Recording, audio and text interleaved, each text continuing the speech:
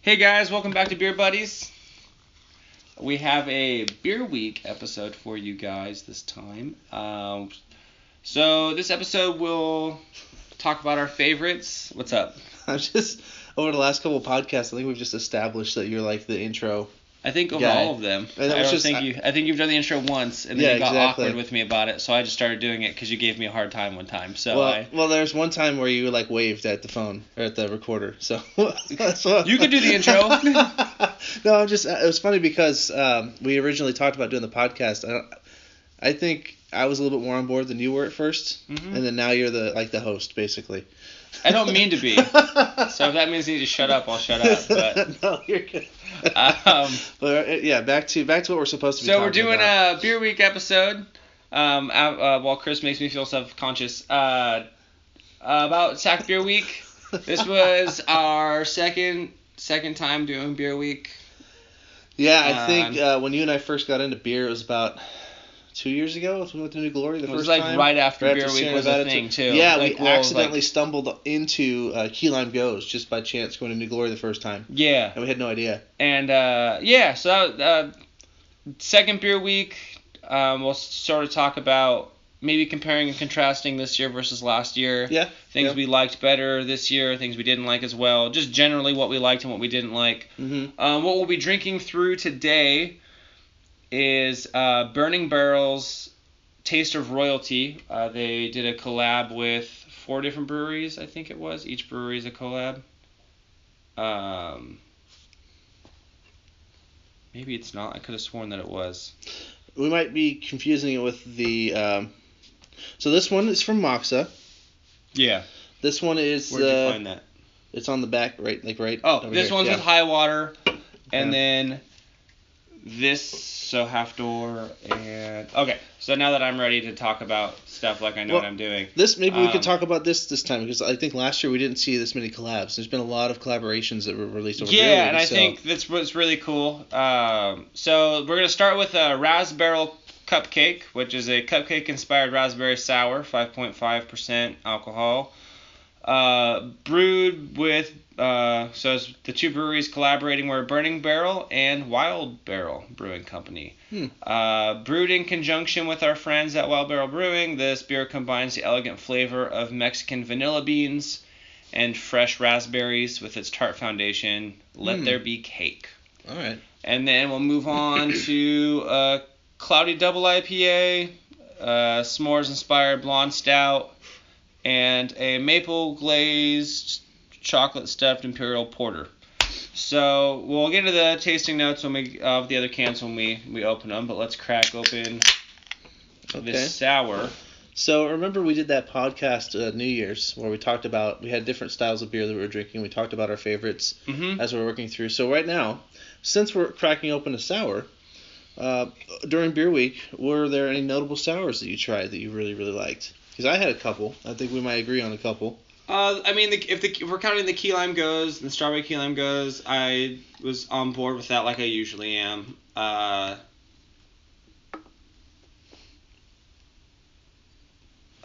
Cheers, or we have to, yeah. Oh, yeah. Cheers. There you go. You have to drink or it's bad luck. So, I was excited that's that nice. Yeah, this is really nice. It's like almost this is a kettle sour? This is regular. It's got... It's on the description's on the... Okay. If you turn the can a little bit, you can see.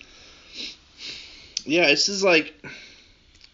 It doesn't say kettle sour, but if you gave this to me, I would think it's on par with some of the kettle sours you and I had in the past, even though there's like one we had with lactose in it. And the It's Mexican really vanilla beans in this almost feel like lactose. It's really mild for a normal, like I don't know if it's a standard sour, like a non-kettle sour. Usually those are really, really tart. Even one with raspberries in it. This one's really good. Yeah, it definitely has that kettle sour feel. I really enjoyed Track 7's sour. The margarita sour. Limon y sal. Yeah, that was really good. That actually tasted. I had someone taste that because I liked it. And I have I've acquired our taste for sours, but I wanted someone to try one that hadn't, which would be my dad. He's like our control. And anytime we have an experiment, we want to see some beers, good or not. He said it tastes like a bitter margarita. So he even agrees. They did a pretty good job on that one. It's I mean, we got into the subject where has Track 7 ever come out with a bad sour? And I mean, if they have, I'd love to know the name of it. Yeah, I think we've tried most of their sours. We haven't had a bad one yet, right? Yeah, I mean, and I don't think they've all blown me out of the water, but I've enjoyed all of them. The only one that I didn't love, I think, was the Oh Yeah version 3, which was the grape one. And that was only because the one before it was the watermelon one, which was fantastic. So it was so good they brought it back. It's like the Marvel universe, Infinity War came out, and then Ant-Man and the Wasp came out. And Ant-Man and the Wasp wasn't bad. You'd just seen Infinity War 3 months prior, so it just didn't stand a chance. Yeah. Well, I was going to say what I really liked this year about the beer week, some of the sours that we saw. I would say Key Lime goes. Is it considered a sour? It goes. It's a sour wheat ale. Yeah. So that was good.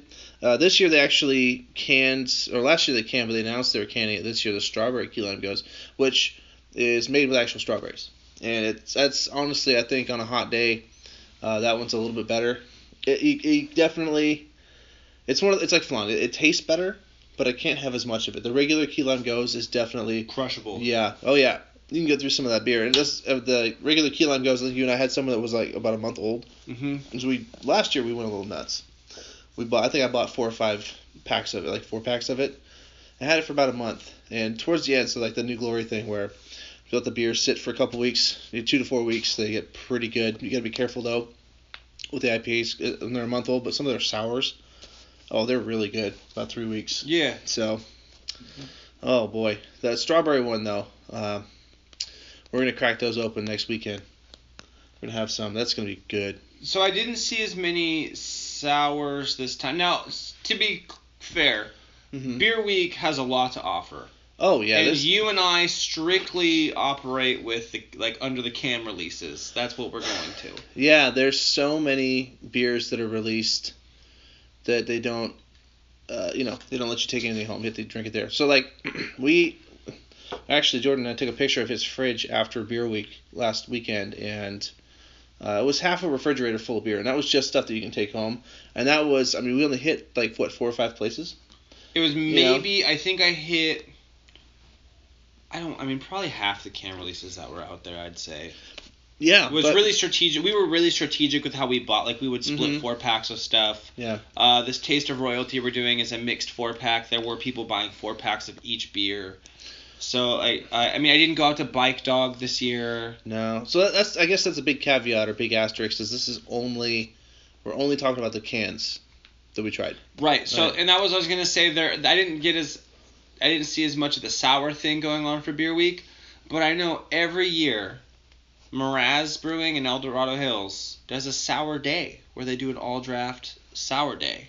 See, that would be pretty incredible. To go to, and do flights of sours. I think that'd be really dope. So as much as I don't want to say, I guess the bright sentence would be, I think there were fewer sours released in cans this year than I saw last year. Because Track 7 put down 2 or 3 in Beer Week by themselves, and they just put down 1 this time. Yeah. Which is interesting that Track 7, I think you and I both noticed they had a smaller Beer Week presence this year. Well, not to put Track 7 on blast, but they have some domestic situations they're working through, and they've received some backlash publicly. Yeah. And rumor has it, because, I work in the industry, people are even pulling their Track 7 handles because of it. Yeah. People have left the company because of what's going on there. I don't know a ton, so I don't feel comfortable recording a response to that when I don't have all the info. But I do think the rumor around the industry is that they're dialing things back to make sure they don't get too big for their britches while they're kind of hitting a dip in sales. And I think we saw them doing that last week.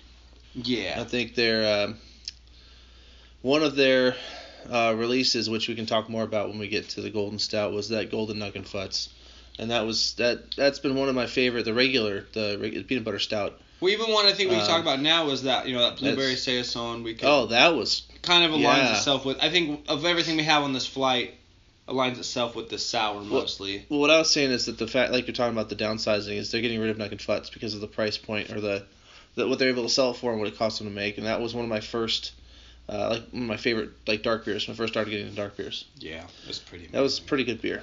Yeah, we were drinking a tall bottle once a week for a while. Yeah, now it's going away, so we'll have to have a little candlelight vigil for Nugget Futs.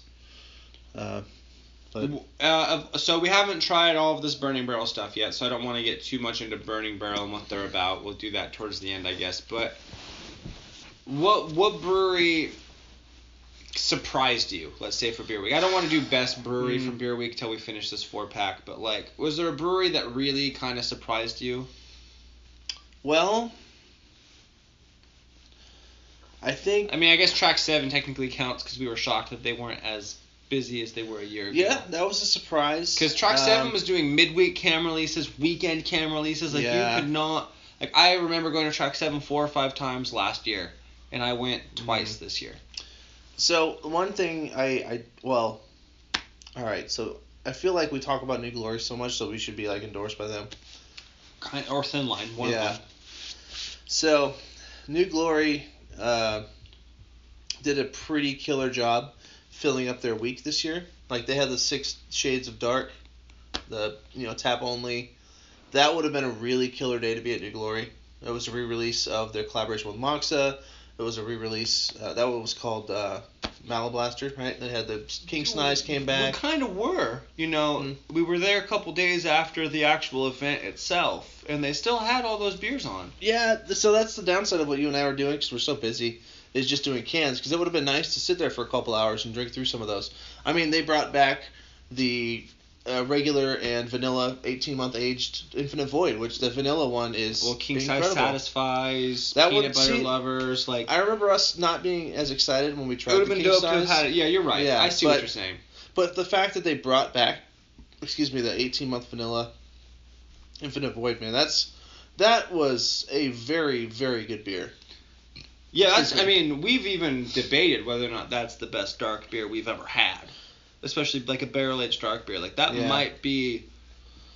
So that's something I saw last year with Old Republic, where they had that one day during Beer Week when it was like 12 taps or 10 taps of all barrel-aged beers. You and I are fanboys of barrel-aged stuff. Like, we tried all kinds of crazy stuff. One beer aged 5 different ways, I think it was. What, last year? Last year, Old Republic? Old Republic. It was one stout aged 5 different ways, and I think it was a different barrel for each one. I think it was like tequila, rum, bourbon. I forget what exactly.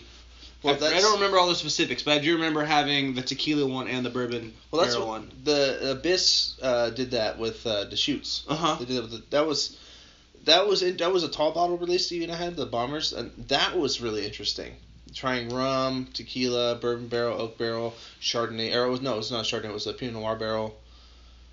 When you and I were really getting into barrel aging, that was eye opening. It was neat. So yeah, and they all have their own, like, it's not like I even think that any of them taste better than the other. I think that they're just different. Yeah, they're just different. It brings out different characteristics of the beer. So New Glory's 6 Shades of Dark was really cool. They filled their board pretty well during Beer Week. They had a lot of cans. I think when I say surprised, when you asked me about being surprised, we did the... well, you and I have had Moxa beers. We haven't gone to Moxa and had beer yet. We've had Moxa beers, Moxa collabs.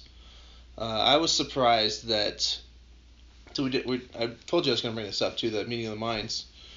The Moonraker one was okay. The Urban Roots one was, I think, a little bit better than Moonraker.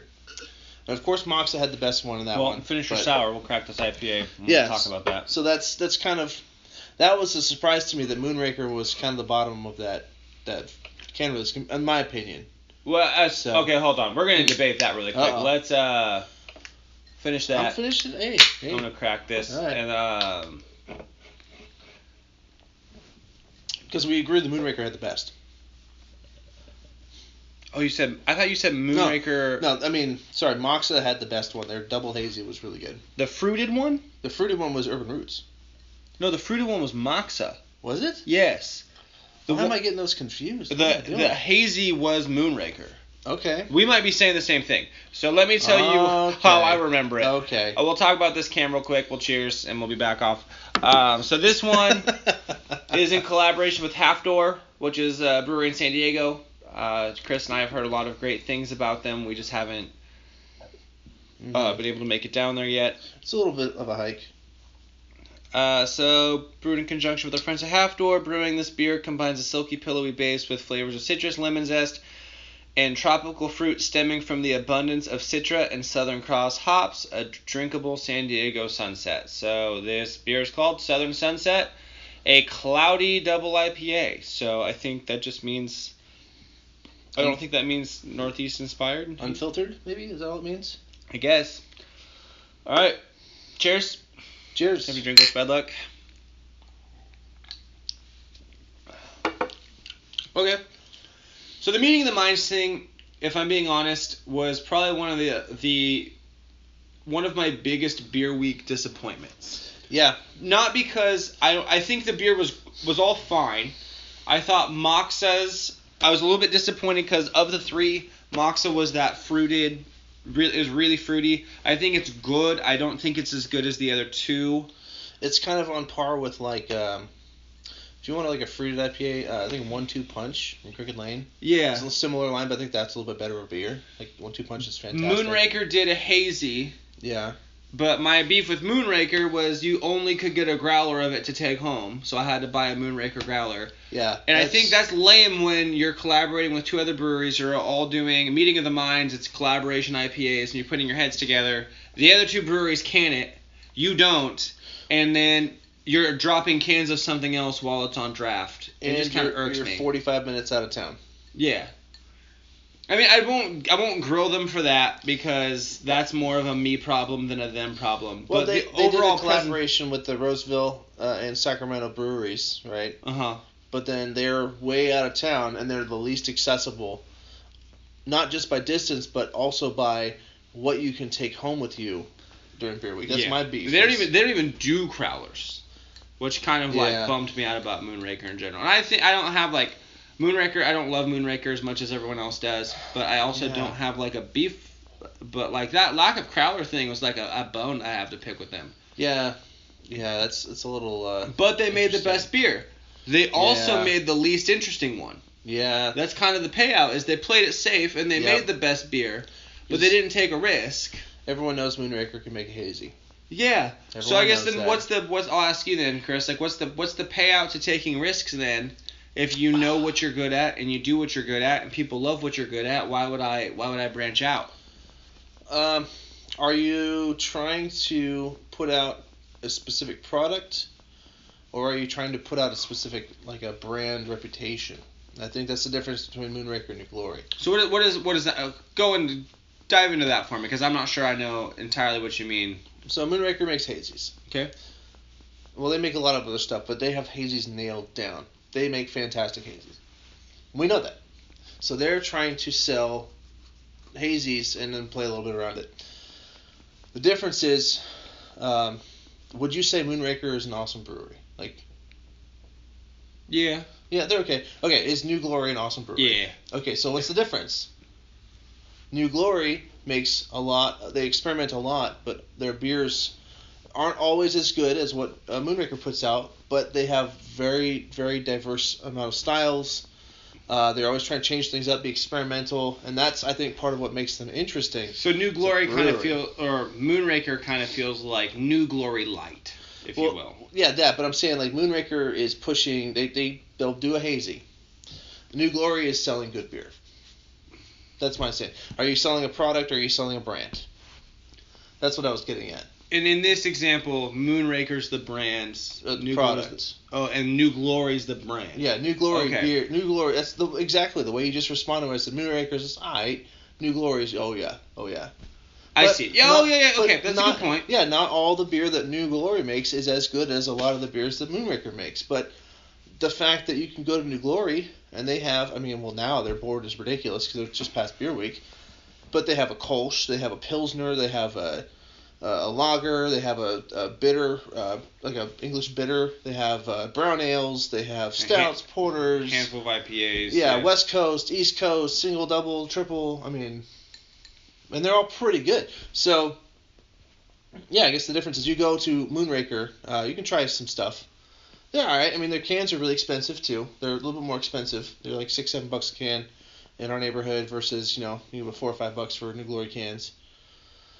I think New Glory as a whole is a better brewery, even though Moonraker can put out some bomb ass beer.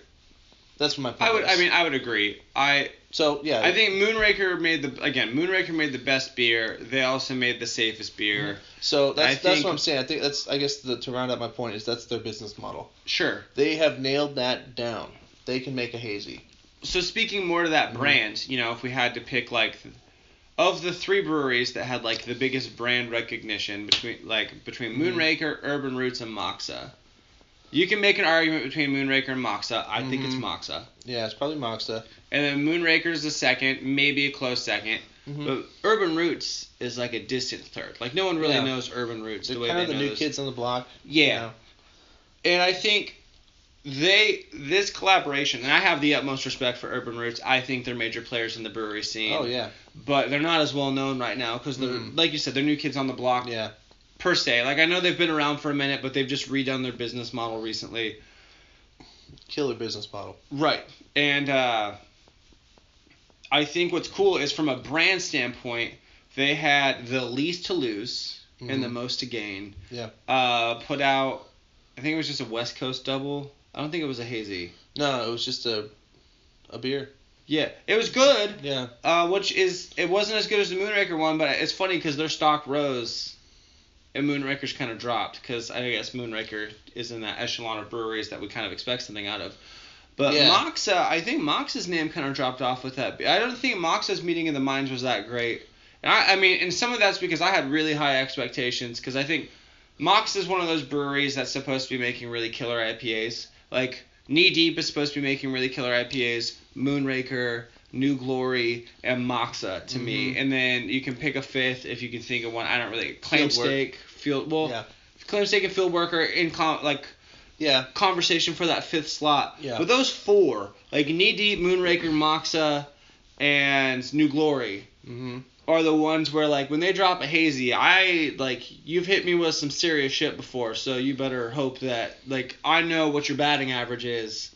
And just because you gave me a base hit doesn't mean I'm going to celebrate you. Whereas, other breweries give me a double or a triple. I'm oh, that's cool. You hit a double. I'm good with that. You're solid. But when you're New Glory, you don't get to hit a base hit and have me celebrate you because you've hit so many home runs. Yeah. That you, getting on base was the expectation. I feel you there. The Meeting of the Minds. But that's the thing, too, is the most experimental beer was done by the most, apparently the number 6 brewer in the world. The biggest hitter that was supposed to be in that release. And that was the most interesting beer. So it was that fruit-infused IPA. Right. Yeah, and it was the beer I could kill the lowest, the least amount of over a long period of time because it was that fruity. Yeah, it's a little bit more filling, a little bit more on your palate. It's not as crushable. But then I think you and I got into this conversation where we were looking at breweries based off of experimentation. You're not always going to win. Beer Week might not be the time to. Well, maybe it is. I don't know. It might not be the time to try something you never tried before, try something new, or see how things go. There is a lot of hype with Beer Week, so I think if you do something experimental that you're not exactly happy with, you could probably still guarantee it'll sell out because people are on that hype train, that kind of mindset. I mean, I'm a no risk, no reward kind of person. So I will give Moonraker the props for making the best beer out of that trilogy. They all worked together. I think that Moonraker Hazy was towards the top 25% of the beers that we had during Beer Week. It was definitely. It was good. It was very good. Yeah, but also the reason it's not ranked higher is because they could have dropped that beer any time. Oh. And it wouldn't have felt like a Beer Week beer. You're gonna like this one. Oh, go ahead. Where, all of Track 7's releases to me felt like the Blueberry Saison, Peanut Butter Blondes, Margarita Infused Sour. Yeah, they dropped a hazy. The hazy was solid, but that was like the end of beer week, and they had already given me 3 other beers that were just so dope. Yeah. And when I was at Moonraker, the other 2 beers that came out in cans that day were hazies. So you're just dropping hazies, which I guess speaks more to your point, where it's like, okay, that's cool, do hazies. But if you're one-dimensional, it really limits your stock to me as far as like who I'm putting in this like beer week hierarchy. Yeah. Go ahead. You had a good point. Sorry, I ended my sentence on an awkward fragment. It's okay. What was my point though? I talked about Track 7's cam releases. They dropped 3 good beers during beer week. Oh, okay. Sorry, it's been a long week. My point was to kind of reaffirm this for people that might not understand who we're talking about, especially you guys that are not in Sacramento. But if you follow basketball, Moonraker's kind of like the Golden State Warriors when it comes to hazies. Right, the Warriors, shoot threes, make a lot of money on a clip, yeah. Yeah, like, okay. So, yeah, if they win a championship, you go, okay, yeah, they're a good team. They won, 4 now? 3? So, okay. You know what I mean? Yeah. So I think that's kind of the point you were trying to make too earlier. It kind of reinforces that. Yeah. Where it's like there's no risk. I mean, they're a superpower in the region there with beer making. And hazes are so trendy right now, and that's all they make. And I know a lot of people who swear by Moonraker because their hazies are the best in Sacramento. Yeah, they probably. I mean, for the most part, their hazies are pretty solid. I think their hazies are great. I think best in Sacramento is a little bit of a reach.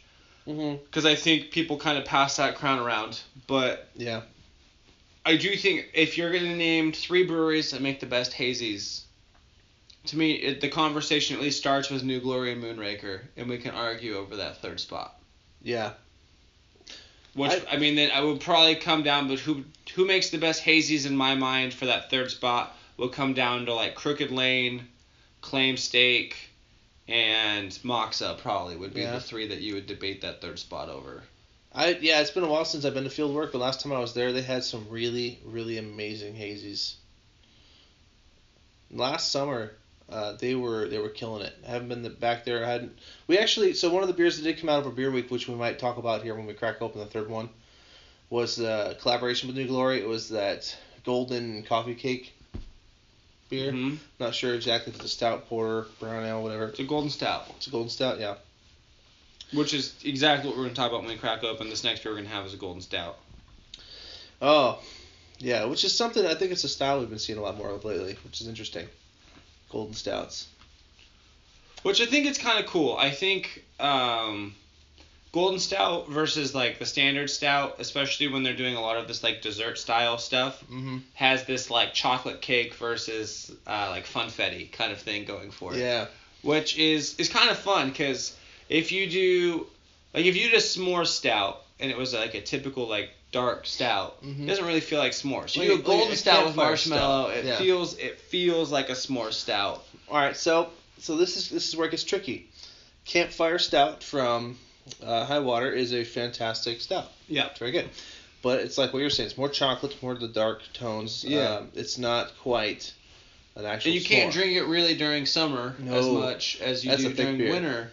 So like s'mores kind of feel like summer to me, and that golden stout you can drink during summer. So there's like an aesthetic nostalgia thing that goes for those kinds of beers. But remember the last golden s'more stout we had before this one? I know, yeah. I bring it up because we're talking about taking risks, and one of the reasons why we do like Track 7 is because they take risks. They made that golden stout that wasn't very good, but they tried, and I give them respect for that. Same with New Glory. So another reason why we just we're saying what we're just saying between the comparison to New Glory and Moonraker. I don't think Moonraker's ever come out with a golden stout. Or do they do sours? I don't know. Moonraker? Yeah. They might. I'm sure they do. Oh, no, I've seen a couple. I don't remember what they're called. I do see them every now and again from them. Well, that's my point is Moonraker, they're more experimental, and I think as a whole that makes you a better brewery. Because you can learn from the things that go well and learn from the things that don't go well. But you don't learn if you don't try. Right. Okay, so I was interested in changing the subject. I just don't want to cut you off. Oh, okay. So what I just thought of when you said, does Moonraker make sours? It's like, well, I mean, they make one every now and again, but, I mean, they're next to Knee Deep. Knee Deep just dropped their first sour. Knee Deep's mostly IPAs. Yeah. So, do you think maybe there's like a Auburn Hills like demographic that they just want to drink IPAs? Well, how many sours does Crooked Lane make? Because they're also in Auburn, Grass Valley area. You know, I don't know. That's an interesting question. Right? Maybe that's a regional thing where people in the hills just don't like sours. But what I will say is Crooked Lane makes a lot of IPAs. Like, how many Crooked Lane stouts do you see floating around? That's a legitimate question. I'm not sure I've seen one. Yeah, I don't think I've seen one either. So, I mean, Beer Buddies mystery. We got to crack the case. We got to go. We got to go to Moonraker. Yeah, sounds like we got to do a trip to the hills. Well, not Moonraker. I'm sorry, Crooked Lane.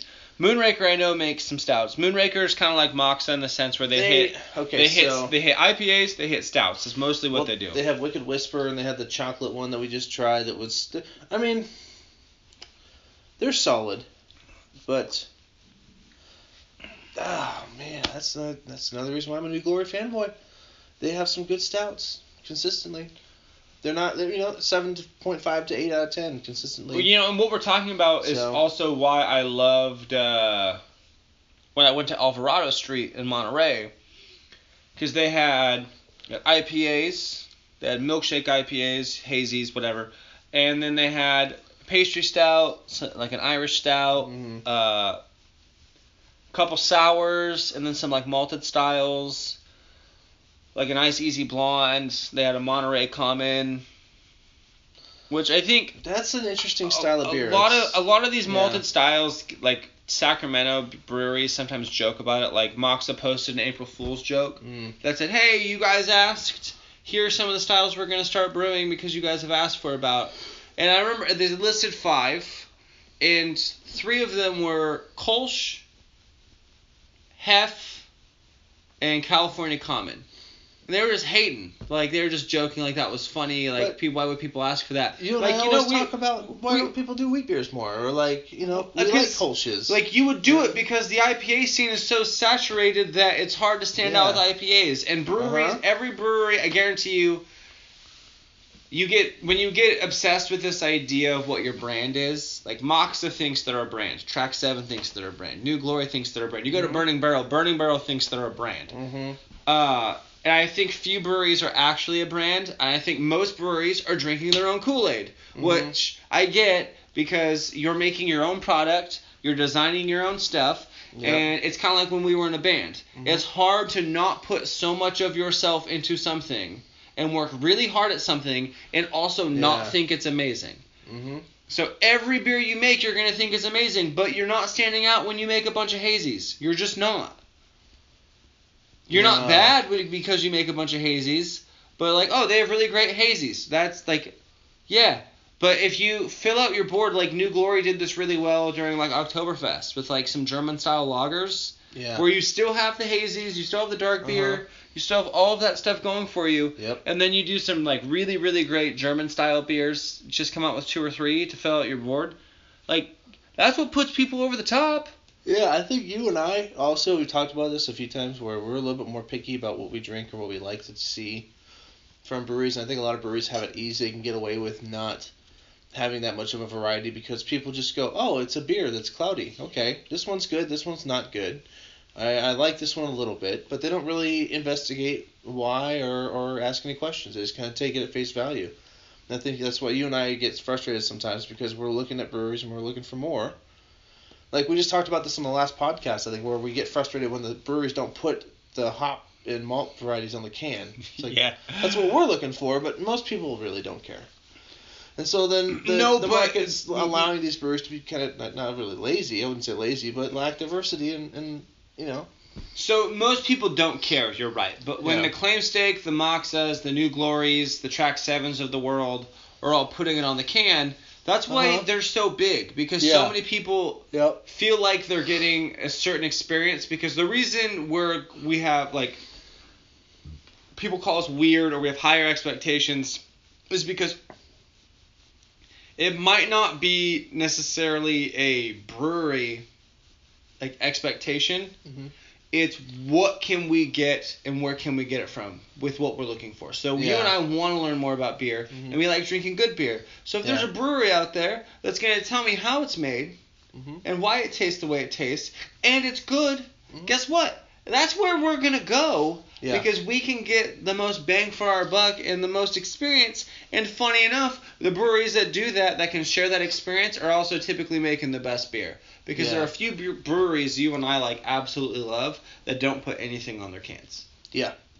And it's not because we don't just love the beer more because they put it on the cans. Like they also just happen to be the bigger players, which I think speaks to more like they know what they're doing with their beer, because that's just how the world works. Mm-hmm. So a place that I think you and I have heard a lot about that we weren't really completely sold. We just talked about drinking the Kool-Aid. Burning Barrel. And I think this 4-pack is slowly, as we work through it, changing my mind about Burning Barrel. We've had a couple beers from them. They were pretty good. Yeah. They're young still. Like you can tell they're still not really getting their feet under. They have their feet under them, but they're one of the breweries that we're talking about where they don't always put the ingredients on the cans. They're not as fully developed as some of the other ones that have been here for a couple of years, but from a beer perspective, yeah, but the aesthetics perspective, you go there. And it's pretty great. When you and I went there and we were talking to the people behind the counter that were pouring the beer, they were able to answer the questions, and I appreciate that. You know what I mean? They were able to talk to us about the beer, which there's been some places you and I have gone that we were expecting that quality, where the people that work at the brewery know anything about the beer and they don't, and it's really surprising. Yeah, you know what I mean? I would absolutely agree with that. So Burning Barrel, as we're working through, we just finished our second can of this 4-can, release. They're growing on me. Just sitting here. They're doing better. So, I guess technically they are the brewer spotlight tonight, but we might have to go back there and try some more of their stuff again. I think they're selling me here. We'll get into that. I want to finish the 4-pack. I do think.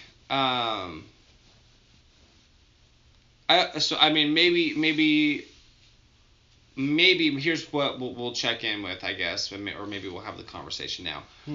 I've always had respect for Burning Barrel. I think Burning Barrel's always been a player in the area. Yeah. But I have never bought into the full-on hype that goes into Burning Barrel. Well, there was people when I was waiting in line at some of these can releases for Beer Week where I heard Burning Barrel brought up every place that I went, every time I was standing in line anywhere. Well, this Taste of Royalty is pretty amazing. That's what I'm saying. They changed my mind here. But before this, I wasn't sure they were worth the hype. They're really great. If you're not going for the aesthetics, you're going just for the beer. And I think they're worth some of the hype. Yeah. But I don't think they're worth all of it. I don't personally think they're... and also here's the thing that I wonder is they collaborated with some pretty amazing breweries. Yeah. So it makes me wonder, Half Door is one of the biggest players in San Diego. Yeah. Moxa, I think, is a bigger player in the area. High Water's super established. Yeah. It makes me wonder if Big Brother came in to kind of up their ante a little bit. Yeah, maybe. And I only say that because I think I buy into part of the hype with Burning Barrel at this point. I don't buy into all of it. And I've been there 3 different times drinking beer. I've had a good time each time. I think they're great. But I don't I think if you ask some people, Burning Barrel gets top 3, top 5 nod in Sacramento. Ooh. And I'm not drinking the Kool-Aid that hard on them. So this is something I was going to tell you about before we started the podcast, because it was a really interesting conversation I had. But I think it's extremely relevant right now. Cool. So, can I pause you and we'll talk about this real quick and then we'll get into your story? Yes, pause. Okay. So, we're pouring beer number 3 in our mixed 4-pack. Oh, shoot. I hecka shortchanged That's on fine. that port. That's fine with me. Oh, what a gentleman. He's giving some back, ladies and gentlemen. He's giving some back to me. A little bit, because I don't think you're going to like it. And... so far it smells good. So this is a s'more-inspired blonde stout called Let's Go Camping, brewed in collaboration with High Water Brewing. And it is infused with marshmallows, fresh graham crackers, vanilla beans, and Crew cacao nibs. Nitro, Fourth Force. Oh, well, I wish I would have read that. Uh-oh. So I might have fucked this up for us, because I didn't read it, and... Oh, there you go. Hey, a little swirly. Swirl it a little bit. Just swirl it. Yeah. By the way, nitros, you got a hard pour.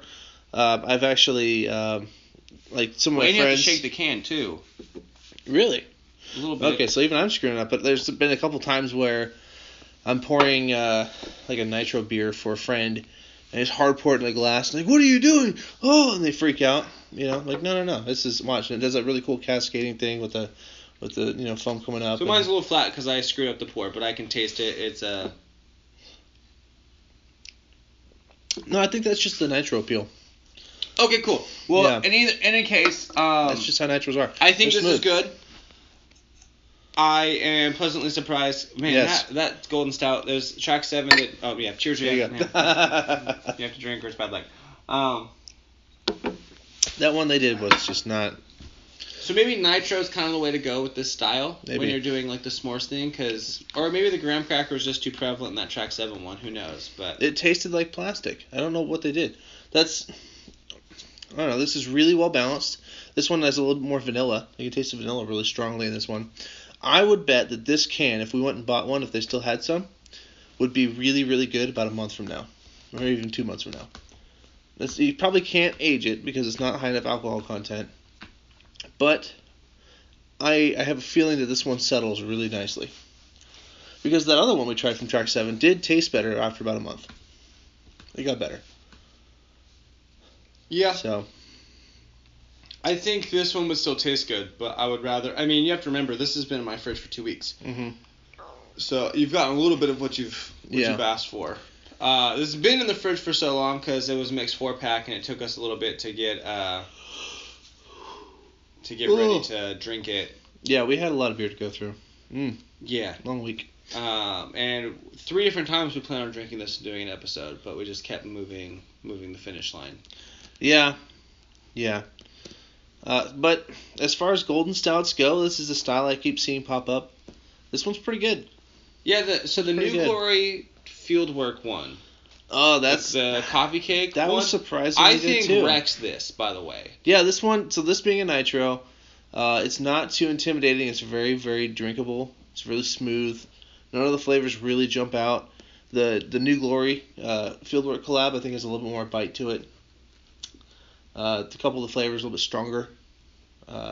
This one's a little bit more laid back. Yeah, so definitely.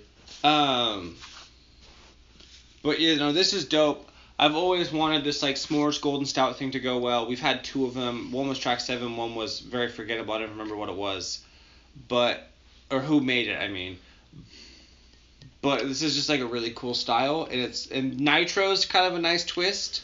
Yeah. And it's good. I enjoyed this so All right. far. So technically, that Fieldwork one I don't think was part of Beer Week. So it was like the Friday before Beer Week. No, it was during Beer Week. This is a Tuesday. Oh, it's Tuesday up. Okay, that's right. That's right. We picked it up on Friday. That was when we drank some through that dark beer too. Yeah. So okay, never mind. I have no idea what I'm talking about apparently. But is this okay? So what is your favorite golden stout from Beer Week? And then I want to ask this question again, but I think it's the same answer. What is your favorite golden stout of all time? I think for me it's the same. I think it's the New Glory Fieldwork one. You think so? I think that's the best golden stout from Beer Week. Okay. But we've only had 2, and one of them I want to give like Burning Barrel the benefit of the doubt here. I didn't read it was nitro, and I poured it kind of crappy. So I want to say like I think I'm getting what they're going for, and I'm also accounting for like this beer in my glass right now is kind of mediocre. I would give this like a C-, maybe a C. Okay. And I'm trying to give them like a B- rating to a B rate. Like I'm trying to like give them a whole extra letter grade because I screwed up. Okay. But I think that Fieldwork New Glory thing, that was like an A to me. Like that felt like really great. So and then the track 7 s'mores, and then the other one I can't remember.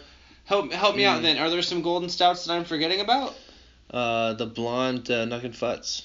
I think that's a blonde ale. It's a blonde ale? Yes. Is it really? Okay, I'm going to go double check the can real quick. Is this definitely... Because if that's a golden stout, then that's my favorite hands down. Because it's peanut butter stout initially. He's checking, folks. He's checking the stash real quick.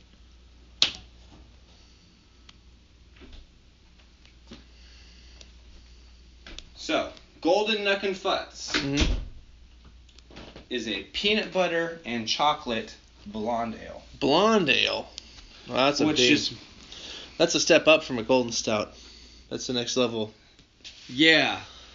Which all right, so technically that's not part of the conversation, but I mean, if it was, that would have been my favorite. No, I think I had it confused. It's a very similar color to this, maybe a little bit lighter than this one. Yeah. I mean, there's a similar profile. I mean, if you really wanted to throw it in there, I think we could, but I think marketing has everything. I think that one, and maybe it's because they put blonde ale on the can. That one tastes more like a blonde ale to me. This one has more of a golden stout to me, has a little bit more weight to it.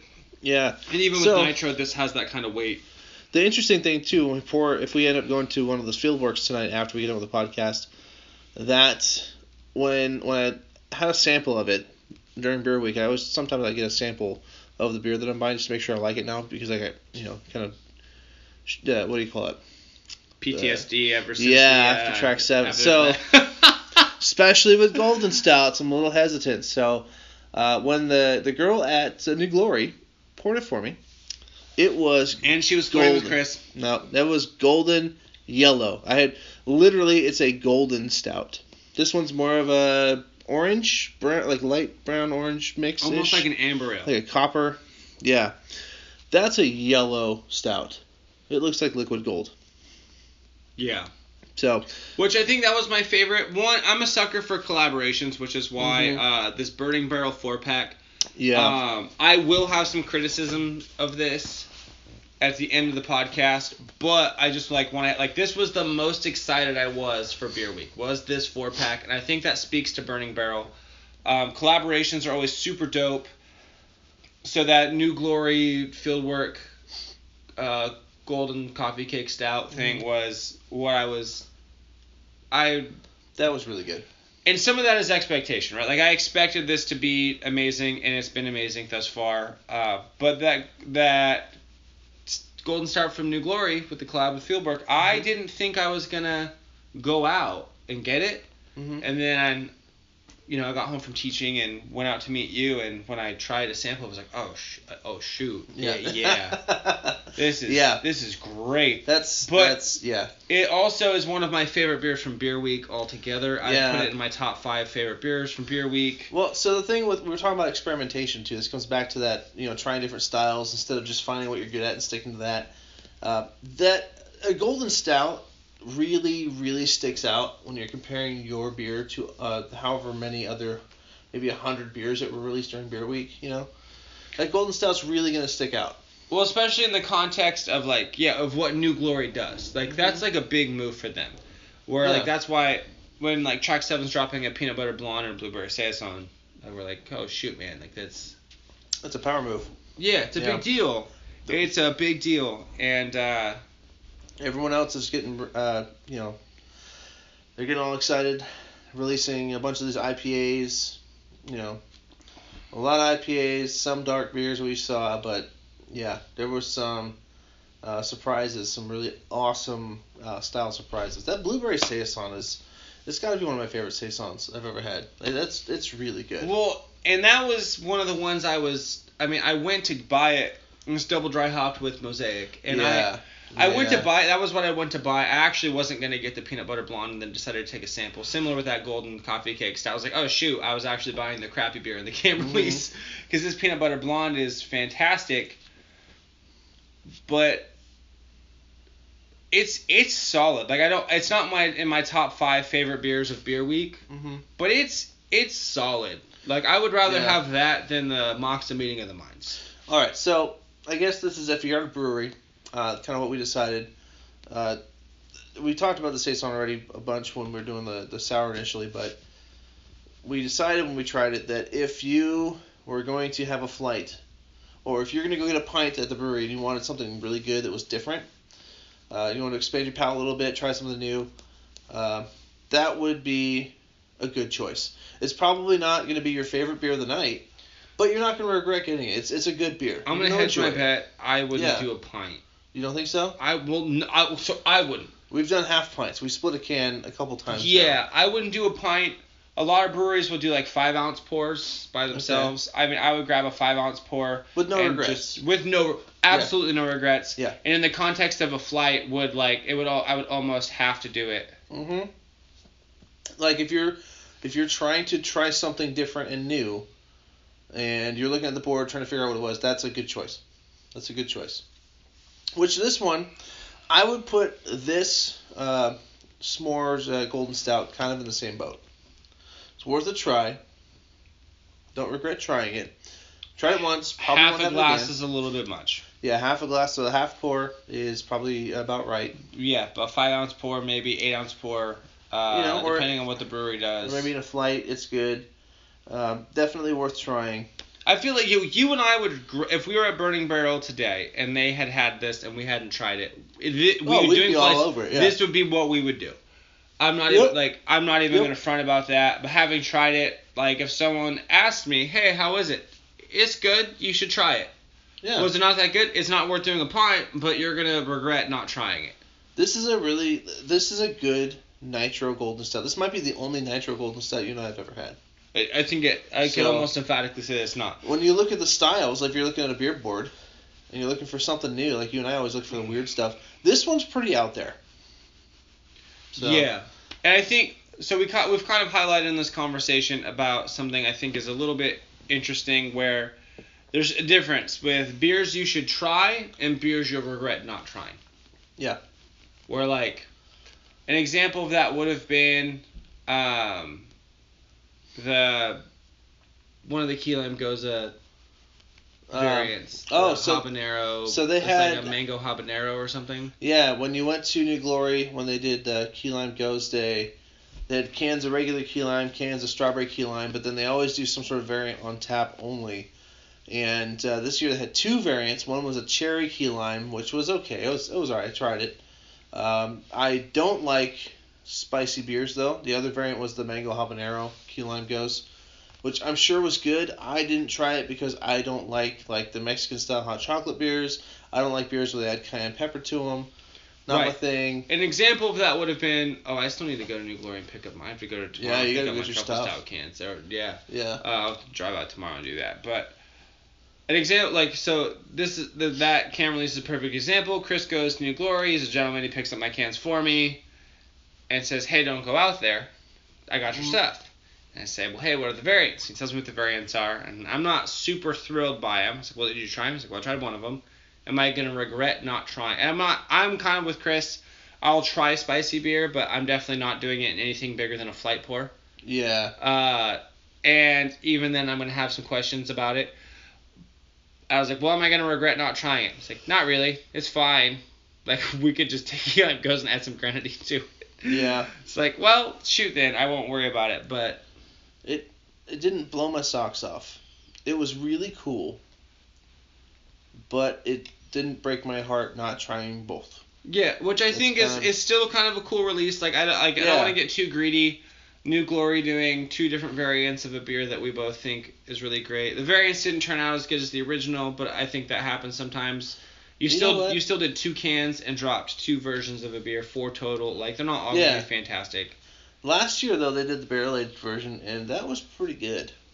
Pretty good. It was pretty good. A barrel-aged sour. If you want something that will turn your hair white, you try a barrel-aged sour. That one last year was or hard. Make it fall out. Pick one. Woo! That was good, though. Oh, man. So how do you feel about this one, though? We're back to Golden Stouts. I think it's good. We're getting off topic because we haven't had very many Golden Stouts. I think it's a little bit... To be honest, I think the first 2 have been good. I think there's a substantial drop-off from the first 2 cans to this one. And I want to say, like, hey, I didn't read the can all the way and didn't realize it was nitro. Okay. So... Maybe that's on me. The fact that they made this in collaboration with Highwater, and Highwater has Campfire Stout, and they also have a variant, a Nitro Campfire Stout that you can get at restaurants sometimes. Well, that's why I think maybe like Highwater carried this can release too. This doesn't feel like a Burning Barrel beer to me. No, that's what I'm saying. Maybe this is a Highwater beer with a Burning Barrel logo on it. We haven't been to Burning Barrel enough to figure out their style or their flavor. This tastes a lot to me like Campfire Stout, but a little bit lighter. Yeah. And that's just... Well, I mean, I'm just not even going to buy into the hype that this is a Burning Barrel beer when this is a lighter version of a beer that High Water already has. Exactly.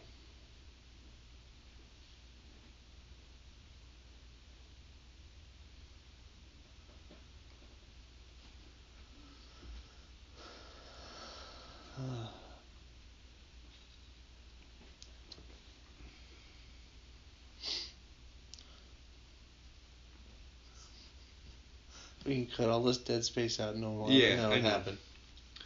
I'm going to finish this. I'm going to wait for her to do what she does, and then we'll... Yeah. Who is it, Jordan? Is it Rockets or Warriors? I think the Warriors are going to win this game. You just see that the Celtic or the Bucks just beat the Celtics? Mm-hmm. A gentleman sweep. What's a gentleman sweep? It's when you beat them in 5 instead of 4. That's where you let them win 1. Oh, okay. The Celtics, though. Celtics are a good team. They're not as good as they were a year ago. I think they're better off without Kyrie Irving. Which is good because I want the Lakers to get him.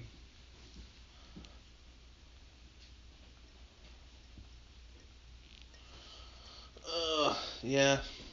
What happens? So how far behind are the Rockets right now? The series is tied 2-2. It's best out of 5 or 7? 7. So they still got to win 2 more? Yep. Whoever wins game 5 in the NBA wins the series like 75% of the time. So this game is almost assuredly going to decide the series because these teams are so evenly matched that so game 6 is on one team's floor and game 7 is on the other team's floor, I doubt that either team would win both games. Both 6 and 7. So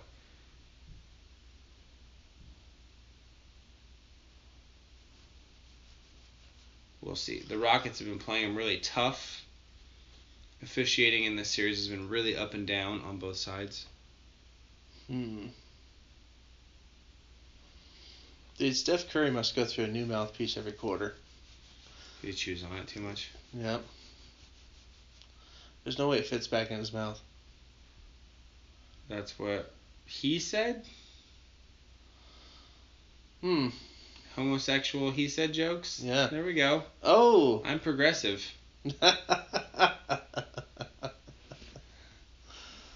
Alright. Should we move on to beer number 4? Yes. Alright, you did the first 3. I'll do the 4th one. I guess I should include you more. I feel like I'm a bully on the podcast now. Oh! Who's the bully now, Jordan? You're the bully of Growler Gang. Only to Logan, and him and I have talked about it. No, you put me on blast on Growler Gang. You put Miles on. You've put everyone on blast on Growler Gang. Because I care about you guys. That's fine. You can have your crappy justification for it, but it still happens. It's only crappy in your opinion. It's justified. In your opinion. I'd be a bad friend if I didn't. And one time I railed Logan, but he brought on himself, and we both agree that he...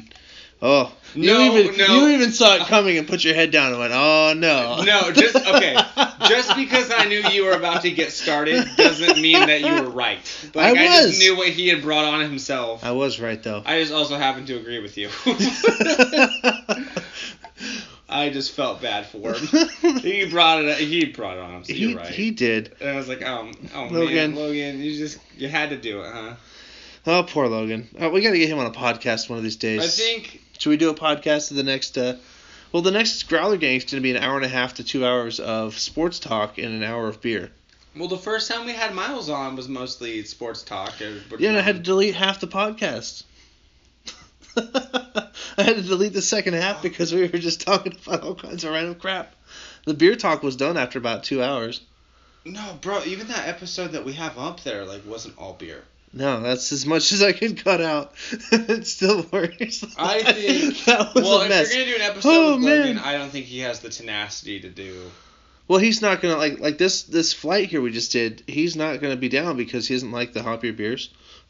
He's a dark guy, but I don't think he's gonna like that Golden Stout very much. He's not as experimental. Yeah, no, I feel that. It would be cool to do a Growler Gang one. We've had 2 Growler Gang light episodes now. and I think having a full-on Growler Gang episode might be fun for people to listen to. To talk about, we get to do Hot Topic, we get to do new style, we'll do a food spotlight like we talked about doing, all that stuff. Legend! I would agree. And I think we should get the recorder out to get everyone involved, or just you, me, and Logan. Yeah. Because we keep having Miles. We'll have to preface it. Yeah, I don't want him to be, feel like left out or anything, because he's part of Growler Gang and he knows beer, so he's got a different opinion than we do. You just gotta lower your expectations. It might not all be beer. Yeah, how much do you guys like sports? How much do you guys like stats and all that other stuff? And superheroes and complaining about women. Oh yes, that's indeed. All right, so let's get back to beer because we're doing the same thing that we're accusing them of doing. let's try to stay technically you can cut all this out. No, we had some good conversation at the beginning of it. I don't want to cut it out. I want to keep it.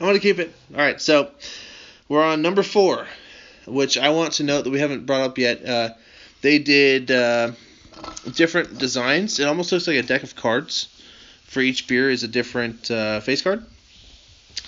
Like one looks like a Joker, one looks like a King, a Queen, and something else. They have different styles. One's got an axe, one's a sword, one's at knight. It's cool. It looks like the 4 types of, we got the club, spade, hearts, and diamonds, and playing cards, and the different face cards look different. I think they did a really cool job with the artwork on this can. Yeah. So this one, the last one, is a chocolate stuffed maple bar imperial porter. So how do you do a chocolate stuffed maple bar? That's interesting. That concept in itself is interesting. I mean, especially because it's a porter, I might argue that it's who's this in collaboration with? This one is this the Moxa one? Yes, with Moxa. Moxa does dark beers pretty well. Because it's a dark beer, I would argue that this is a maple stuffed chocolate bar. Yeah, just because of the malt's characteristic, how it's going to pull it out. But, I mean, we'll see. I mean, I have a hunch. Oh. Okay, so if I didn't tell you this was Moxa, and you smelled it, I want you to tell me who you think who made this beer.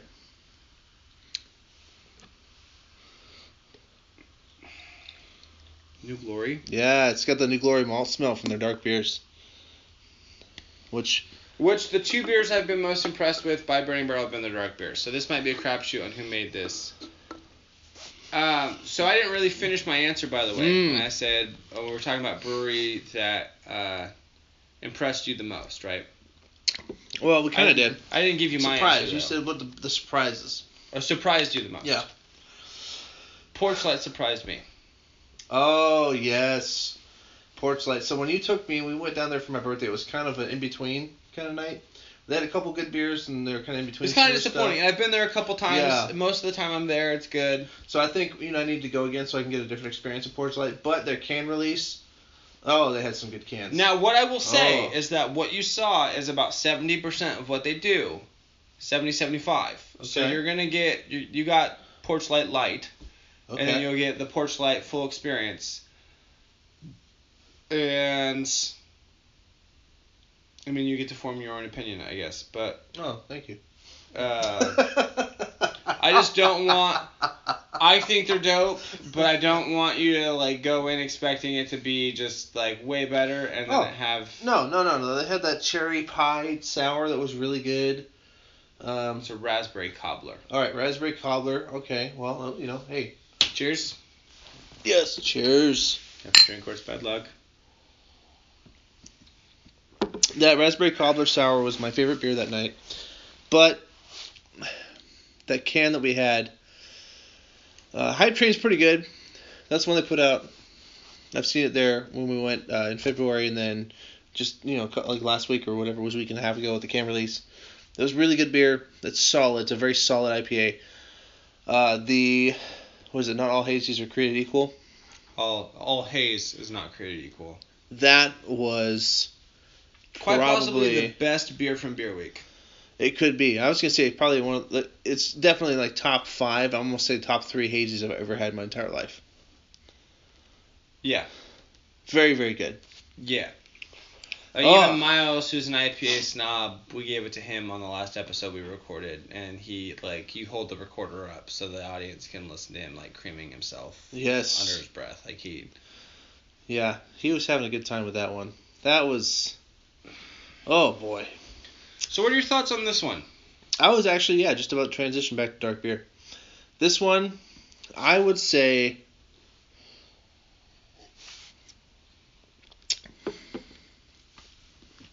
I don't really taste the maple. Me either.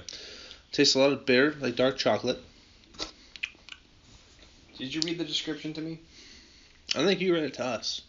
No, I didn't. You did this can. Oh, I read the label. So. Where is maple glazed? Yeah. Which one are you looking for? Mexican vanilla beans, crew cacao nibs, and Vermont maple syrup, emulating a luxurious liquid donut, contains lactose. So I taste the vanilla and the cacao and the lactose, but I don't taste the maple as much. You know what, man? It's a little bit of a subtlety. This one? But for maple glazed, it's supposed to be a maple donut, chocolate stuffed maple donut. I feel like this one's a little bit more like again, maybe even like maple glazed chocolate donut is kind of what we're looking at. Can I reword or rename this beer? It's an Imperial Porter. I'm gonna say pastry stout. It's a bitter pastry stout. That's what it feels like. Yeah. And so what I will give credit to Burning Barrel where this kind of feels like their can release. The sour also happened to use Mexican vanilla beans and crew cacao nibs. So as much as I'm gonna give Burning Barrel a little bit of flack because I think the collaborations are dope, but this is a very ambitious collaboration series too. By the way, sure, this is great. 100%. But I do feel like Big Brother helped Little Brother out in a lot of these cans, but it shows at least Burning Barrel does. Burning Barrel, in my mind, is one of the most calculated breweries in the area. I think. Yeah. Like everything when it comes to aesthetics is what they do, and since they're always good at that. Like when you walk into the brewery, it has a very different look than most breweries do. Yeah. Like you and I agree. Like that's like if you're taking a girl who likes beer out on a date. Like Burning Barrel's a good place to take her. We talked about Urban Roots a little bit, and after going there, you've been there. I haven't. You haven't been there. I think I might be going on Friday. Okay, so I would argue, depending on the girl, Urban Roots is pretty rad. Burning Barrel is like the shiny, pretty, everything's just a little bit nicer. So when I say a girl who likes beer out, I don't mean a girl who's into the beer scene. I mean a girl who says, "Oh yeah, I like beer dope." This is what I'm trying to get at. It depends on the girl. It's Burning Barrel is pretty. It's very frou-frou. Everything's really nicely done. Like you said, it's very calculated. Everything's on purpose. It's not just a place. Urban Roots is kind of the opposite, where it's like there's some outside dining, inside dining. Imagine like a Jack's Urban Eats with a brewery attached to it, where it's a little bit more relaxed. The beer is really good, but it really definitely has kind of like a midtown vibe to it. So if she's kind of like a downtown, not uptown girl, which would be like Billy Joel, like Burning Barrel. This is a little bit more casual for someone who's still, they don't have to be super into beer, but this still has a lot of awesome laid back downtown atmosphere. It's got a city vibe, but it's a midtown city vibe. Yeah. And Urban Roots it's a cool feel. It's different. It's very much different. Imagine if Knee Deep had a really killer restaurant inside of it and was in Midtown. So was there poured a lot of IPAs? The really, really awesome part with Urban Roots that I respect a lot, there was a good mix of everything. They only had about 12 or 13 beers on the board when I was there, but they had beer from other breweries. You can get all three Meeting of the Minds there on tap, and they serve wine. That's cool. So you can go there for Urban Roots beer. You can go there for a couple other beers from the area, or you can have different types of wine. And they also have really good food. It's all in one place. And it's really chill. It's got that really cool midtown feel. It's like a place where you can go meet for lunch with your friends and hang out. Like even like you're talking about planning a bachelor party, that might even be a really rad stop for a bachelor party.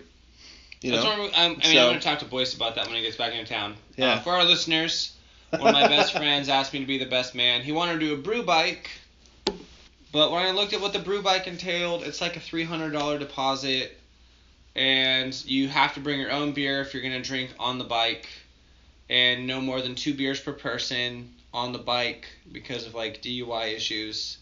And then there's like a route, and you lease it for like 3 hours, and they just basically help you bar hop. I'm going to talk to boys, because you and I know, like, at least the brewery scene well enough to where, like, hey, man, we might be better off spending our money elsewhere.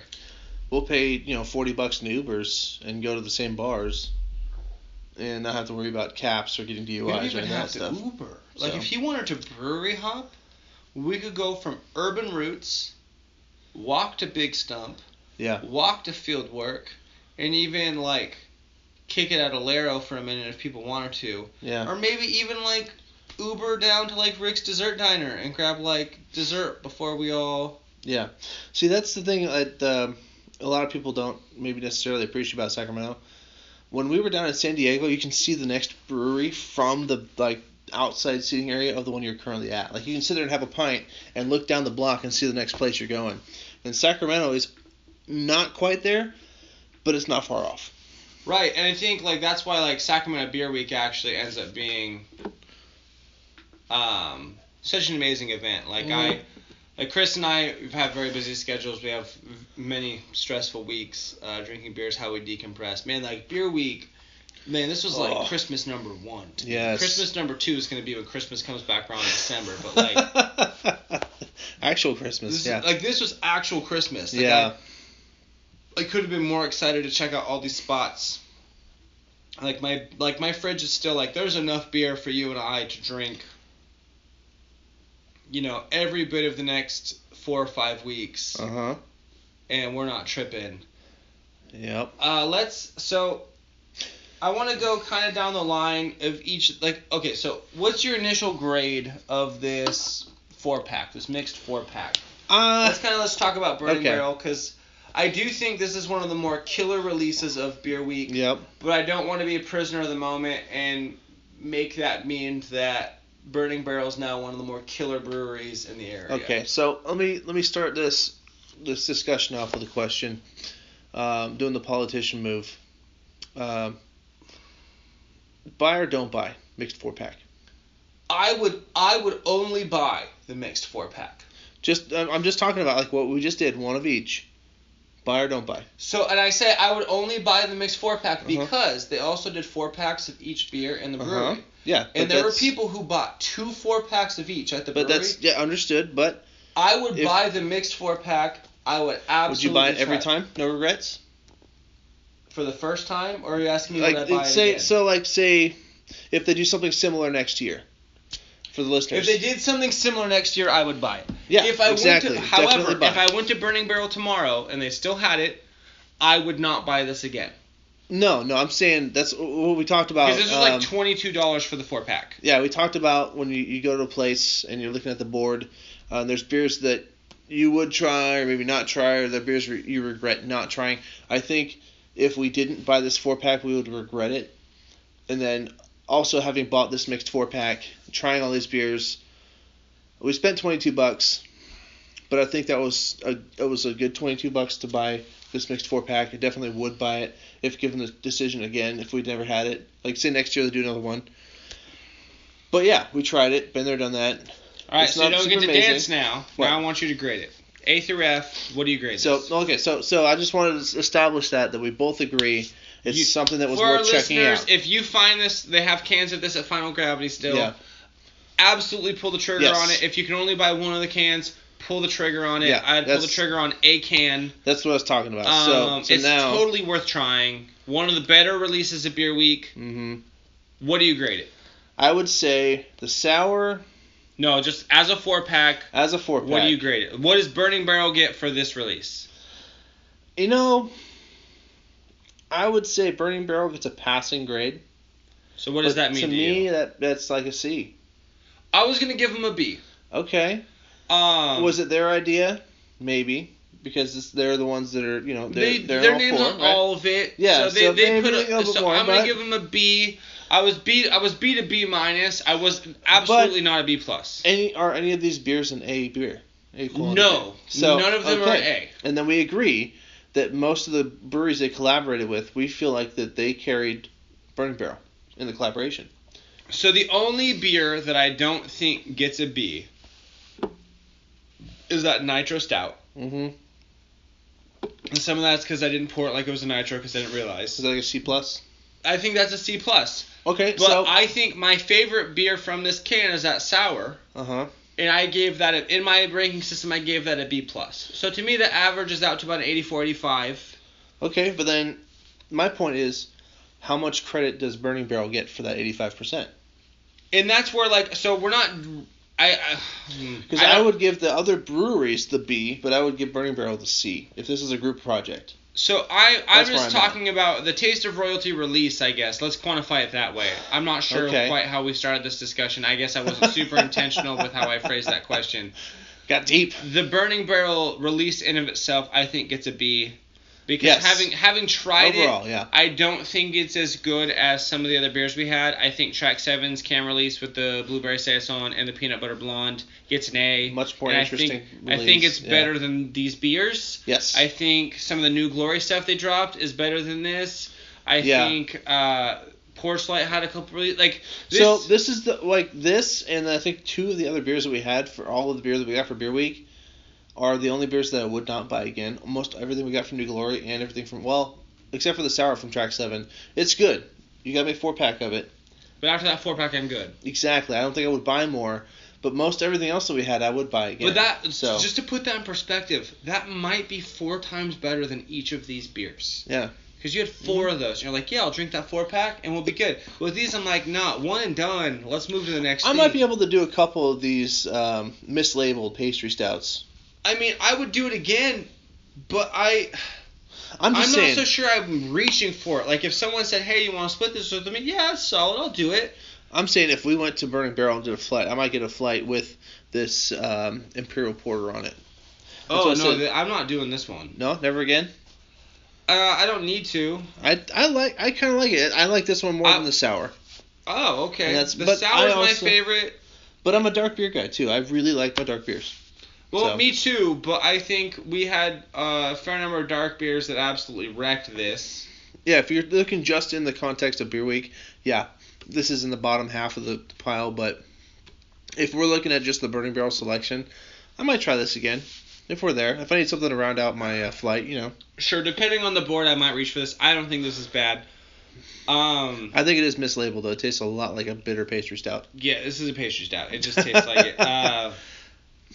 Oh, man. So, and it gets a B. And my whole point is the aesthetics of these cans, down to the artwork, the collaboration narrative, all looks great. Like, the prestige with this whole event was pretty fantastic. I agree with your B, because if you look at, the artwork's great, but then if you look at the actual what's in the can, so the cans look cool, but what's in the can, 4 very different styles. Yeah. Which is very interesting, right?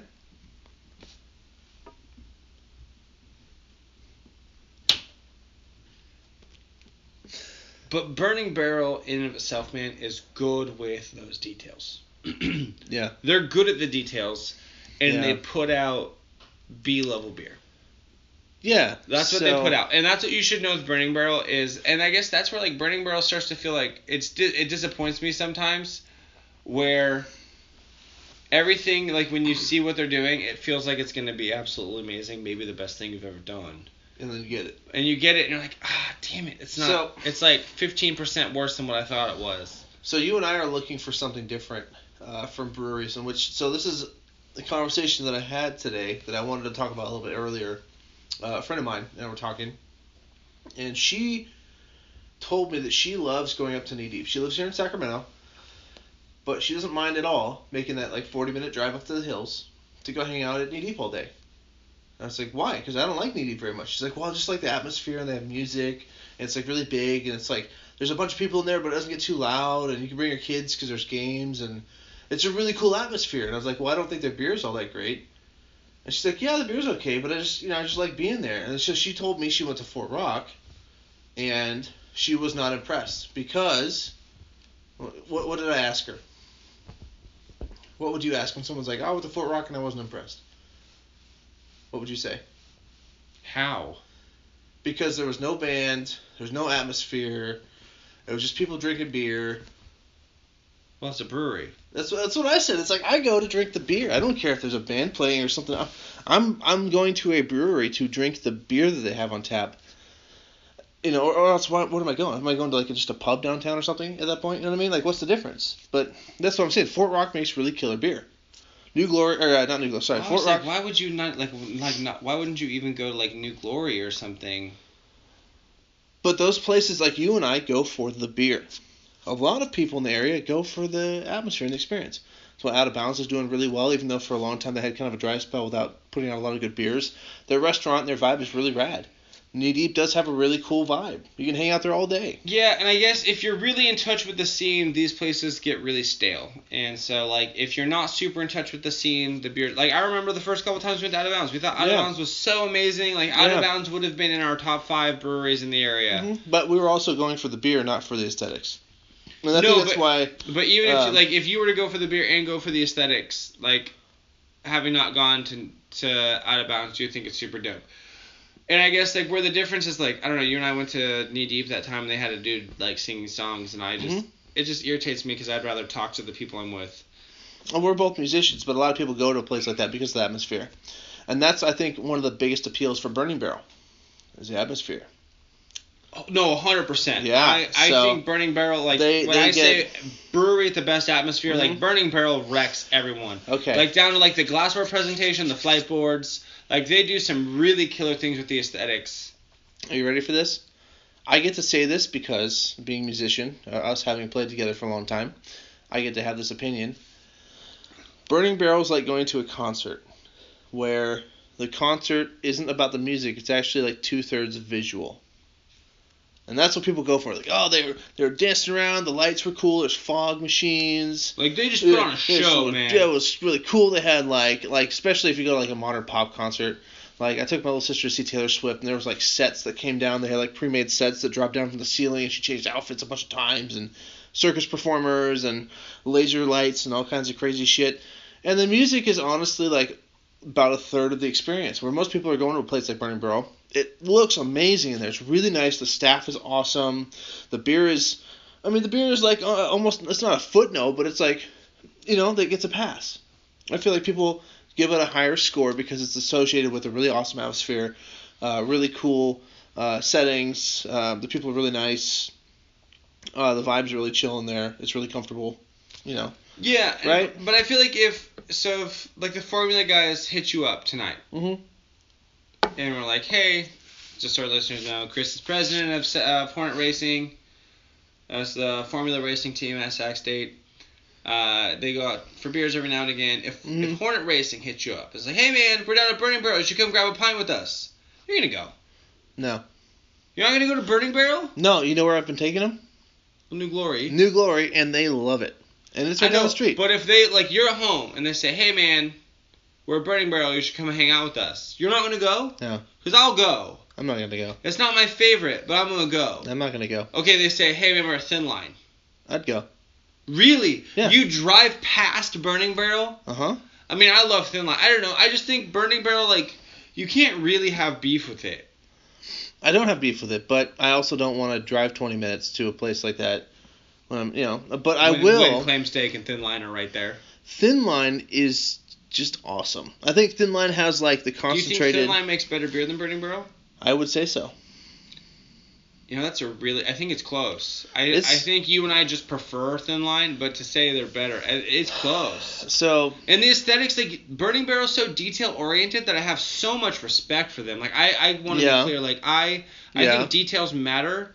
And I think so many businesses go into things not putting the effort into the details, and the devil is in the details. And Burning Barrel has done that almost to a fault.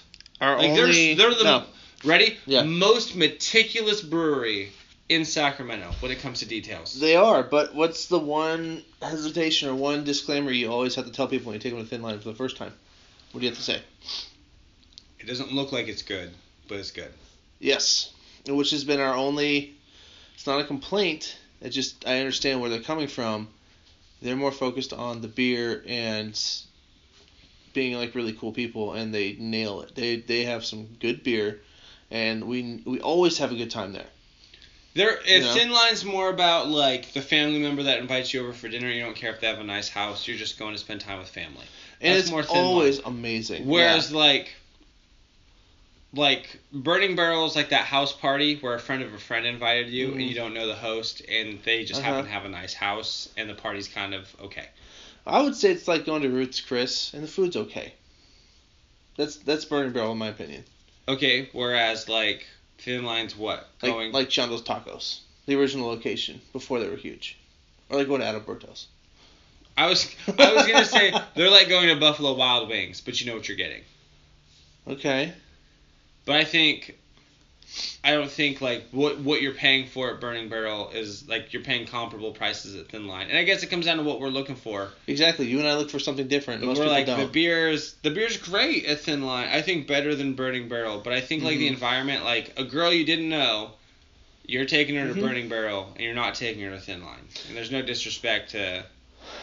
Yeah. Okay. So it's hard to really quantify or put in a box the aesthetics and the vibe from Urban Roots.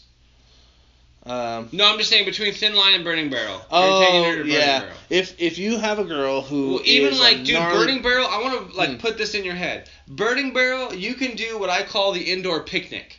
Yeah. You can go grab some beer at a brewery, and then you order food on that tablet. Yeah. You have the deli deliver over. You just eat some sandwiches, hang out, drink beer. You went to a nice place, and it's still low key. But that's what I'm talking about with Urban Roots, is the food is even better, and the beer is even better than Burning Barrel. No, I agree that the food might be better. Yeah. Here, ready? The food might be better, the beer might be better, but the aesthetics of the date I'm talking about, on like a first date where it's supposed to be a little bit more casual, I think are better than what you're talking about. Yeah, okay, so I guess the difference would be Urban Roots is great for a bunch of friends. Burning Barrel is definitely a bit more intimate if you're going to have one-on-one. Thin Line, if you've been together for a bit. And you both really like beer. You've already sealed the deal, your foot's in the door. Thin Line. So, I'm going to go down the line of these cans. I'm going to make the same outlandish statement about all of them. I want you to say you agree or disagree. Okay. And tell me why. Maybe. If you're lucky. Raspberry Cupcake. The cupcake-inspired raspberry sour. The best sour we had from Beer Week. Yeah. Really? Yep, from Beer Week. You think better than the margarita infused? Yeah. Okay, I'm shocked you said. I would say no, just so we're clear. I would say yes. It's better than the margarita one. Let's Go Camping. S'more inspired blonde stout. Best blonde stout we've ever had. Best blonde stout from Beer Week. Then we'll do the same. Well, there's only Well, no. The New Glory one was much better. Much better. So it wasn't close. Yes. I would like to try the New Glory one again. I think the Nitro added a little bit to this one. It pushed the scale a little bit more in that one's favor. If they were both Nitro, I think it would be hands down New Glory Silver collab. I think New Glory still wins. Yeah. Southern Sunset Cloudy Double IPA. Best double IPA, or best IPA, hazy, not hazy, we had. I'll call this a hazy because it's cloudy. Best hazy IPA we had during Beer Week. I would say it's in the bottom third. Oh, you don't like this at all. Well, we had that astronaut, what was it called? Sky's the Limit, whatever, from Urban Roots. It was really good. Which was better. We had both of those from Porch Light that were both better. We had Double Dry Hopped Upadank, which is a West Coast, which was better.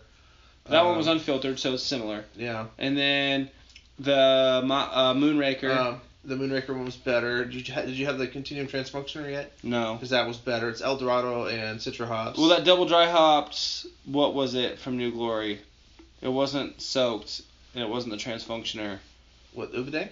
No, it was another one that was Double Dry Hopped. Oh, that came out before Beer Week. But it was for sale. It was like a day and a half before Beer Week. Yeah, that was All the Clouds. That one was better. That one was better. Okay.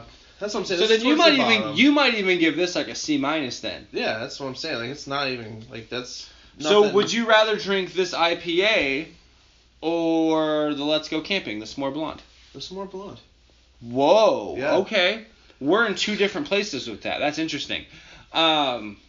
Just because the S'more Blonde is different, I'd like to give it one more try because I want to pour it right. But I would say, if I'm going for a hazy or even any kind of double IPA, that didn't really do anything for me. Okay, so last episode we had a crappy. The Crooked Lane collab with the Pink Boots Society. Would you rather have the Pink Boots collab or this? I might have the Pink Boots. It might be No, close. okay. No, you're full of it. This isn't that bad. I didn't like it. Okay. So. That's fine. Maple glazed. The chocolate imperial. Best right. dark beer we had from Beer Week. No, because we haven't cracked one open yet. You haven't tried that truffle stout, have you? No, but you have. That was truffle stout. If you put truffle stout as an A+, that's a B- compared to truffle stout. Okay. The New Glory nails the pastry stouts though. They're really good at pastry stouts. I mean, that Fully Baked was technically a Beer Week beer that was used for that the was donut better thing. Than that. I would give that Fully Baked like an A- normally. Does that grading scale still apply? I would say that Fully Baked it's a B range. And this is B-? That's B- C+ maybe, yeah. Okay. It's not as good as either one of those two. If we're talking about just cans, I think I think the best dark beer that was released during Beer Week might be that Truffle Society truffle stout, the pastry stout. Okay. That was pretty good. Like, we might want to crack one open, but we also what was released, which does it count because I got a crowler of it? Does that count as a take home? Or crowler? The Infinite Void. The Infinite Void was released during Beer Week again. It's not originally released during Beer Week, but it was dropped because of the 6 Shades of Dark. And that is a killer dark beer. So I would say that'd be like an honorable mention. If you put it in the scale, that would be the best one. Pastry stout or the truffle stout would be the second best one. And then a little bit behind that would be the Fully Baked, and then a little bit behind Fully Baked is this one. So, are you in agreement with me where this Taste of Royalty was the most... Okay, so to put this in perspective for our listeners, so many of these can releases happen Saturday, Sunday. Mm-hmm. Where I'm working both of those days, you're usually busy both of those days with photography or the formula team or just whatever else you're doing. This was the one event I called my mom and said, I need you to go. All right, well, okay, so to be fair... So I would say... that this was my personal most hyped up Beer Week release. Well, I was going to say, last year, I had my relatives who were here from out of town go get Key Lime Ghost for us. For me, this is probably what that was to you this year, because that's what that Key Lime Ghost was for me last year. Right. If they come out with this same exact thing next year, how would you feel? See, that's why I only got a very small amount of Key Lime Ghost this year. So, right? It was very much hyped up. I would still get the mixed 4-pack. Yeah. Do you still get some? I still got a little bit, but I got about a third as much as I got last year. I know, but right? you got like 3 or 4 4-packs and a couple crowlers. And then this time you just got 2 4-packs and then a crowler of something else. That's what I'm saying. Like, it was really hyped up. It was okay. So I would do the same, but I guess the percentages are a little bit dialed back. This was really hyped up for you this year. You'd still buy some next year, but you'd be like, all right, I kind of get it now. I see what they're doing. I would still send my mom. Yeah. Okay. And some of that's because I understand the hype around Burning Barrel, and I knew, like, my mom told me that even though she got there at 11, when she left at 11:15, it was like the DMV, and there was like the line was like wrapping around the building. Yeah. Yeah. So like I don't regret trying this at all. Again, like, if you didn't buy this during Beer Week, this would be one of the first things I'd say, hey, you definitely should have tried this. The Meeting of the Minds thing, I think, is technically second for me. I think people should have tried all 3. But if someone's like, yeah, I didn't really like the Moxa one, I'm like, yeah, me either. Like, but that's the thing. It's like, we saw a lot of collabs this year for Beer Week. We're talking just in those 2 releases, that's 7 collaborations. Yeah. Well, we saw 8 because New Glory and Fieldwork. And then... that Truffle Society... What about Resident? Was Resident from New Glory part of Beer Week? Because it came out the Friday before, I believe. It's technically, yeah. So that's what was it? another one. That's from a SoCal brewery in New Glory. No, that Truffle Stout though was a collab. So we talking about Abnormal Beer Company. 10 collaborations. Just in those like 10, yeah. Yeah, there's just the ones that we could get cans of that we were interested in. So which is I think is cool, and I think like talks about like the beer week hype. I think this lives up to the beer week hype. Yeah. I think, however, like, okay, I'm gonna make an argument. As much as earlier, it doesn't make sense to say, hey, this doesn't feel like Burning Barrel, and then like give Burning Barrel all the blame. So I'm gonna pass this all back to Burning Barrel. I think Burning Barrel gets a solid B for this. Okay. It sounds like they collaborated with these breweries. They worked with these breweries with what they did well, and that High Water collab really sells that point for me. Yeah. But this feels like Burning Barrel. The details are all there. I think this is still better than the Meeting of the Minds pound for pound because it was very much. Burning Barrel just gets all their ducks in a row, and Moonraker like fucked up that Meeting of the Minds. Had Moonraker canned that Meeting of the Minds, I would still give the edge to this, but it would be a whole lot closer. The fact that I had to get a whole growler of that Moonraker just to take it home, just hurt the shit out of me. Meeting of the Minds was 3 beers, right? Mm-hmm. Imagine if they had a 4th. You know. I think had Meeting of the Minds included Claim Steak and they did a mixed 4-pack, it would have wrecked this. Yeah, that's what I'm saying. Like, imagine if they had one more. But like, I just picked one of the biggest power playing breweries in the area to make an IPA, which is what they're good at. You know, like I picked like Moonraker 2.0, if you will. Whereas I think, or if it was like Fort Rock, it was the 4th one. I think where this went really well for Burning Barrels, they picked some breweries that aren't as well known per se to people who don't like them. The Moxa one's well known. High Water isn't as well known unless you really know beer. Half Door, you really have to know the San Diego scene. Yep. And then what was the something barrel? Wild Barrel Brewing. Wild Barrel, yep. I'd never heard of them before. Me either. And I'm like moderately tapped into the beer scene compared to most people, so like the breweries they chose to collab with, there were some really cool choices. I think the beers that they made were really cool. Like, there were some really cool ideas. You couldn't see the release, like the announcements of the release on Facebook without thinking I have to have that. Now, this is like a very Burning Barrel thing where now that I've had it, because most of the time when I go to Burning Barrel and I see all this stuff, I'm like, oh man, it sounds so good, and I have, I'm like, well, okay, yeah. Well, okay, so this compared to the Meeting of the Minds, all 3 of those were IPAs, right? Yeah. These were very different. Yeah. Which gives it a little bit more credit. Like, they get a little more credit for that. They experimented a little bit more. The variation of style was really cool to see. A sour and a golden stout. Yeah. But then they did we did a hazy and a... It's a pastry stout. A pastry stout. Yeah, right, more or less. So they checked the boxes for the hype, and then they tried some new things. Like, it's dope. That was cool. Well, we still have some beer to kill, and I think I'm gonna have another slice of pizza.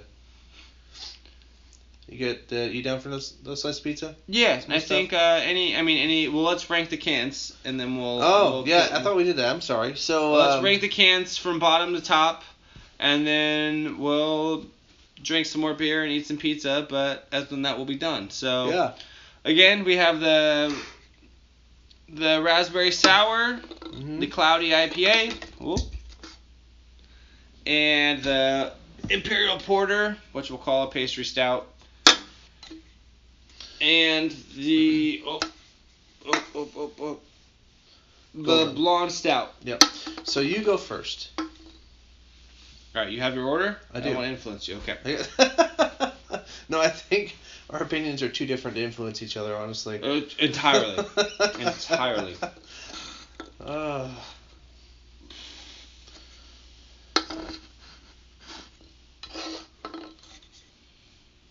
We're going to have very different opinions, which, to be honest, doesn't really happen all that often. No. This is going to be interesting. The very bottom, I have the blonde stout. Okay.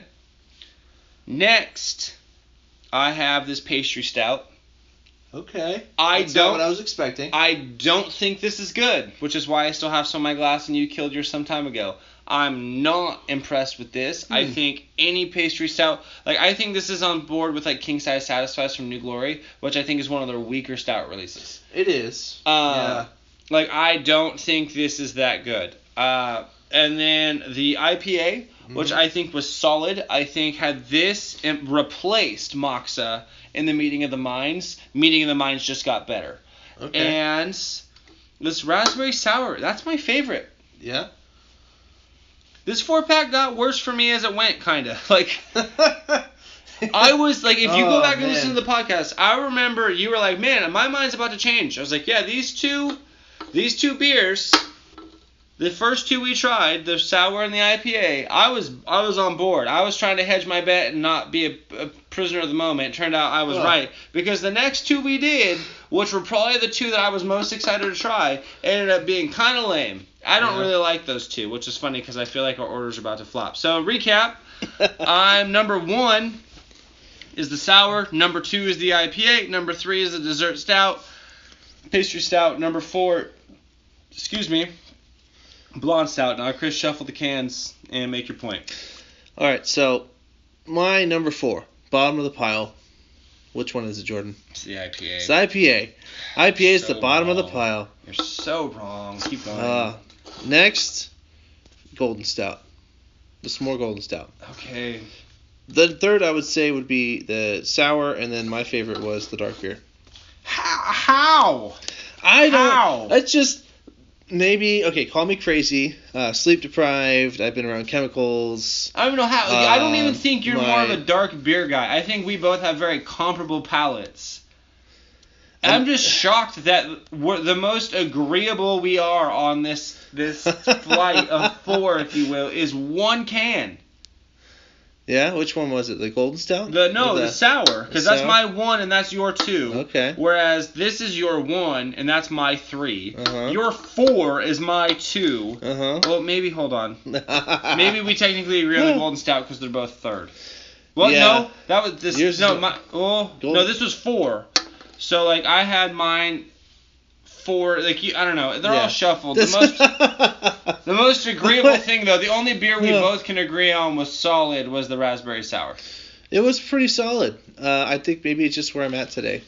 Maybe I don't know. You get to have your own opinion too. It just cracks me up. Where I'm like, the beer I like can't really stand was like both of these, the darker styles technically. The blonde stout, which to me still counts as a stout, and the pastry stout, which is really an imperial porter. Like those were the two I don't know.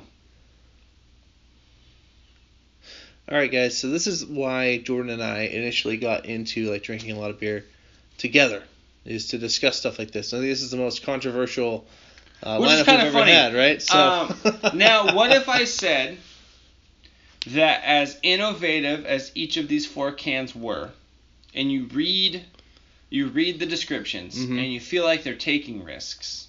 What if I said, having drank all 4 of these cans, they took 0 risks? I would say that's true, because I think the 2 beers that they had the most influence on are the 2 styles that they already know how to do. And the other 2 beers that they don't necessarily do very much of, I would lean towards maybe those were carried by the other brewery. I just think when you try these beers, none of it blows you away. No, I think that's why we gave it a B overall. And it's all safe and it's all well done. Yeah. And you should buy the mixed 4-pack. But unless their board, like if we went to Burning Barrel tomorrow, like if their board was stacked with other stuff, like it's been before, I don't know that I'd pull the trigger on any of these if the board was solid. Well, I might on that Imperial Porter, depending on the rest of the board. Like if it's a flight, that would be my caveat. And that's where I'm at with the sour. Depending on where I was, if I did a flight of 4, depending on the rest of the board. Yeah. So, I would be interested in seeing how Burning Barrel does next year, next 6 months, and how they develop. To be honest, I think this is who they are. Yeah. I went to Burning Barrel for the first time in September. And this was kind of who they were. Yeah. I took you to Burning Barrel again. couple weeks later, this is who they were. I went to Burning Barrel a couple months ago. This is who they were. Beer Week comes out. This is the trendiest they've ever been. And the needle hasn't moved all that far. However, the details have, the aesthetics have, and I think that's just better. I think that's just where they're at. They're the detail-oriented brewery that has all of their ducks in a row, and the beer is B level. I think the tiramisu that we had was better than any of these. And I think at its best that was a B plus. Yeah. So. All of the top-notch Burning Bear or New Glory stout releases or porter releases, I would rather have over that tiramisu porter. Yeah. Like I don't know. Or like the Citra on My Mind was solid. That was a good IPA. From Burning Barrel, but most of what I see from other places, I'm reaching for those things first. I mean, these are all fine, right? Like we don't have a beef with any of this stuff, but it's not that it doesn't leave an impression, because this like collab project is a very ambitious project, and I want to speak to that. And I think it was a super dope beer release. It was my favorite release from Beer Week, and even though it still probably is my favorite week my favorite beer release. Like if someone said, "Hey, what happened during Beer Week that was super dope?" I'd say, "Oh, well, this brewery Burning Barrel did a mixed 4-pack. They collaborated with 4 different breweries, did 4 different styles. Yep. Totally worth checking out. I would do it all over again. I'll do it again next year if I have the opportunity. But it's also not the best thing that came out of Beer Week. Yeah. Which is kind of cool. And there's no hate there. Like, I respect Burning Barrel. Like, if I was taking a girl on a date, that's probably where I'm going. Or Urban Roots, like we've talked about. But, like nothing but respect for what Burning Barrel does. Yeah. But, yeah. I think they know what they're good at, and they stick to it. Yeah, which is good. It's dope. Like I don't want to come off like I'm hating on Burning Barrel. They're just also not my favorite. To me, this sort of counts as like a Burning Barrel brewery spotlight. Yeah. I just don't like I don't. It's just not my deal as much as it is other people, and I think that's predicated on, like we've talked about a lot of times. You and I just have different expectations of breweries. Yeah. And what we're looking for. But yeah. Any closing thoughts, or are we good? I would say this year's Beer Week was pretty awesome. It didn't disappoint. Was it better than last year's? I think it was. I don't think the beer maybe was any better, but I think you and I were better at judging what we wanted and what we're expecting out of Beer Week. And I think I had a better time this year than last year. I wish Track 7 would have dropped an "Oh Yeah" during Beer Week. That would have been good. You know. I wish I would, because New Glory dropped a Mind Shaker, and that's just, I mean, like. Which was one of the most disappointing beers in Beer Week, but also like. I don't know. I know why Track 7 didn't have a bigger prominence, but I feel like the brewery scene really missed them kicking. Oh yeah, there's a void. I almost said a hole. There's a void that Track 7 used to fill that I think New Glory and Out of Bounds are going to start picking up the slack on, filling that void. New Glory is going to open a 3rd location and make a ton of beer. They're doing really well. So Track 7 used to be the big dog. We're starting to see them kind of get smaller, which was a surprise. But the beer that they put out this week was still killer beer in Track 7 fashion. It was still off the wall. It was fantastic. So, I mean, I think pound for pound, they still might have been my favorite Beer Week release. Yeah. But what they brought into Beer Week was smaller than what New Glory brought. So I think. Yeah. I think we'd both agree, like, New Glory did the best job because they just seem to be overwhelming people with just sheer volume of what they're doing. Every day they had something really awesome happening at the brewery. Every day. And not just one location sometimes multiple locations. Uh-huh. But, I mean, like, last year, like, Track 7 had, like, a Mario Kart 64 tournament. That's pretty cool. Like, you know what I mean? Like, yeah. I mean, they just had some really dope stuff going for them. And I think Beer Week missed their presence. I tend to agree with you. I think you and I think the magic for Beer Week was greater a year ago because it was our first time, and the magic wasn't as great this year. Yeah. But I think the beer was at least comparable, and the collabs, at least for me, made it more exciting. I think you and I were more prepared for it. We knew what we wanted. We went for what we wanted. We strategized. our approach. Trademark Chris Moriarty. I think that was a good call for us to do this year, based on what we learned from last year. So maybe next year, if you're flying home for Beer Week, we can really, have a good time. I think this will be my last Beer Week for a couple years. I don't think I'll be around, which kind of bums me out, but it's part of life, and it's pretty dope. I think, in general, to tie it back into Burning Barrel, I think this was towards the top third of what we tried. Yeah. And I think. Oh yeah. Probably the most exciting thing we tried, and then it just didn't pan out the way we had hoped, but it's still dope. And still respect Burning Barrel. If you haven't been, you should absolutely go. Yeah. I think Burning Barrel is better than 3 Mile. Yeah, I would say this. Because we have a 3 Mile episode. We'll see what order you edit them in, but I think. Well, I'm gonna do them how we chronological how we did it. Okay, perfect. Yeah. So you'll have listened to the 3 Mile podcast at this point. I think, regardless of what I said about 3 Mile, because I'm sure I probably compared them to Burning Barrel or Thin Line, I think Burning Barrel is actually better, regardless of what I said. And this is on another level. 3 Mile's not even there yet. I think this kind of embodies a small part of what it is to have a beer week in Sacramento, the beer community, integration. This is a really dope concept. Yeah. Burning Barrel should be very proud of themselves, and I would hate. As much as I've been critical, it's not rooted in anything negative or any beef with them. I would between the two of us, if someone hit me up and said, "Hey, but Burning Barrel should come down," I'm gonna drive down and meet up with my buddies and grab a pint. You might not, but I'm not gonna be blown out of the water to drive down and meet up with them. But I would totally drive down. I basically live under a rock right now, but, in the summer, maybe that's different. Maybe I'll have more time. And that's, I'll go hang out at Burning Barrel. We'll see. Who knows? Yeah. So. But I guess with that, we'll leave you guys. Beer Week 2019 was super amazing. Yeah. Chris and I spent way too much money on beer. Yes. And it was also totally worth it. Yes. And... check out Burning Barrel. They're dope. Super cool atmosphere. For all you fellas out there, take a girl who likes beer on a date to Burning Barrel. Fantastic. And you guys will have a great time. Next episode I'm hoping to record is Moxa. The Moxa Brewery Spotlight. Finally, we're trying to get to that. We've talked about it. I've listened to all the episodes. I know we've talked about it a lot. Talking about doing a live podcast on set. We're not going to do a live podcast at Moxa. The plan right now, and this might change because things seem to change with us, we'll do a flight. Mm-hmm. We'll strategize, trademark Chris Moriarty, with our flights at Moxa. Take home a couple crowlers, and then do kind of an aftermath of what we got out of Moxa. Yeah. You'll hear a little bit of our agenda along the way. We've kind of talked about it in some previous episodes. We're a little bit backed up on getting the episodes out there.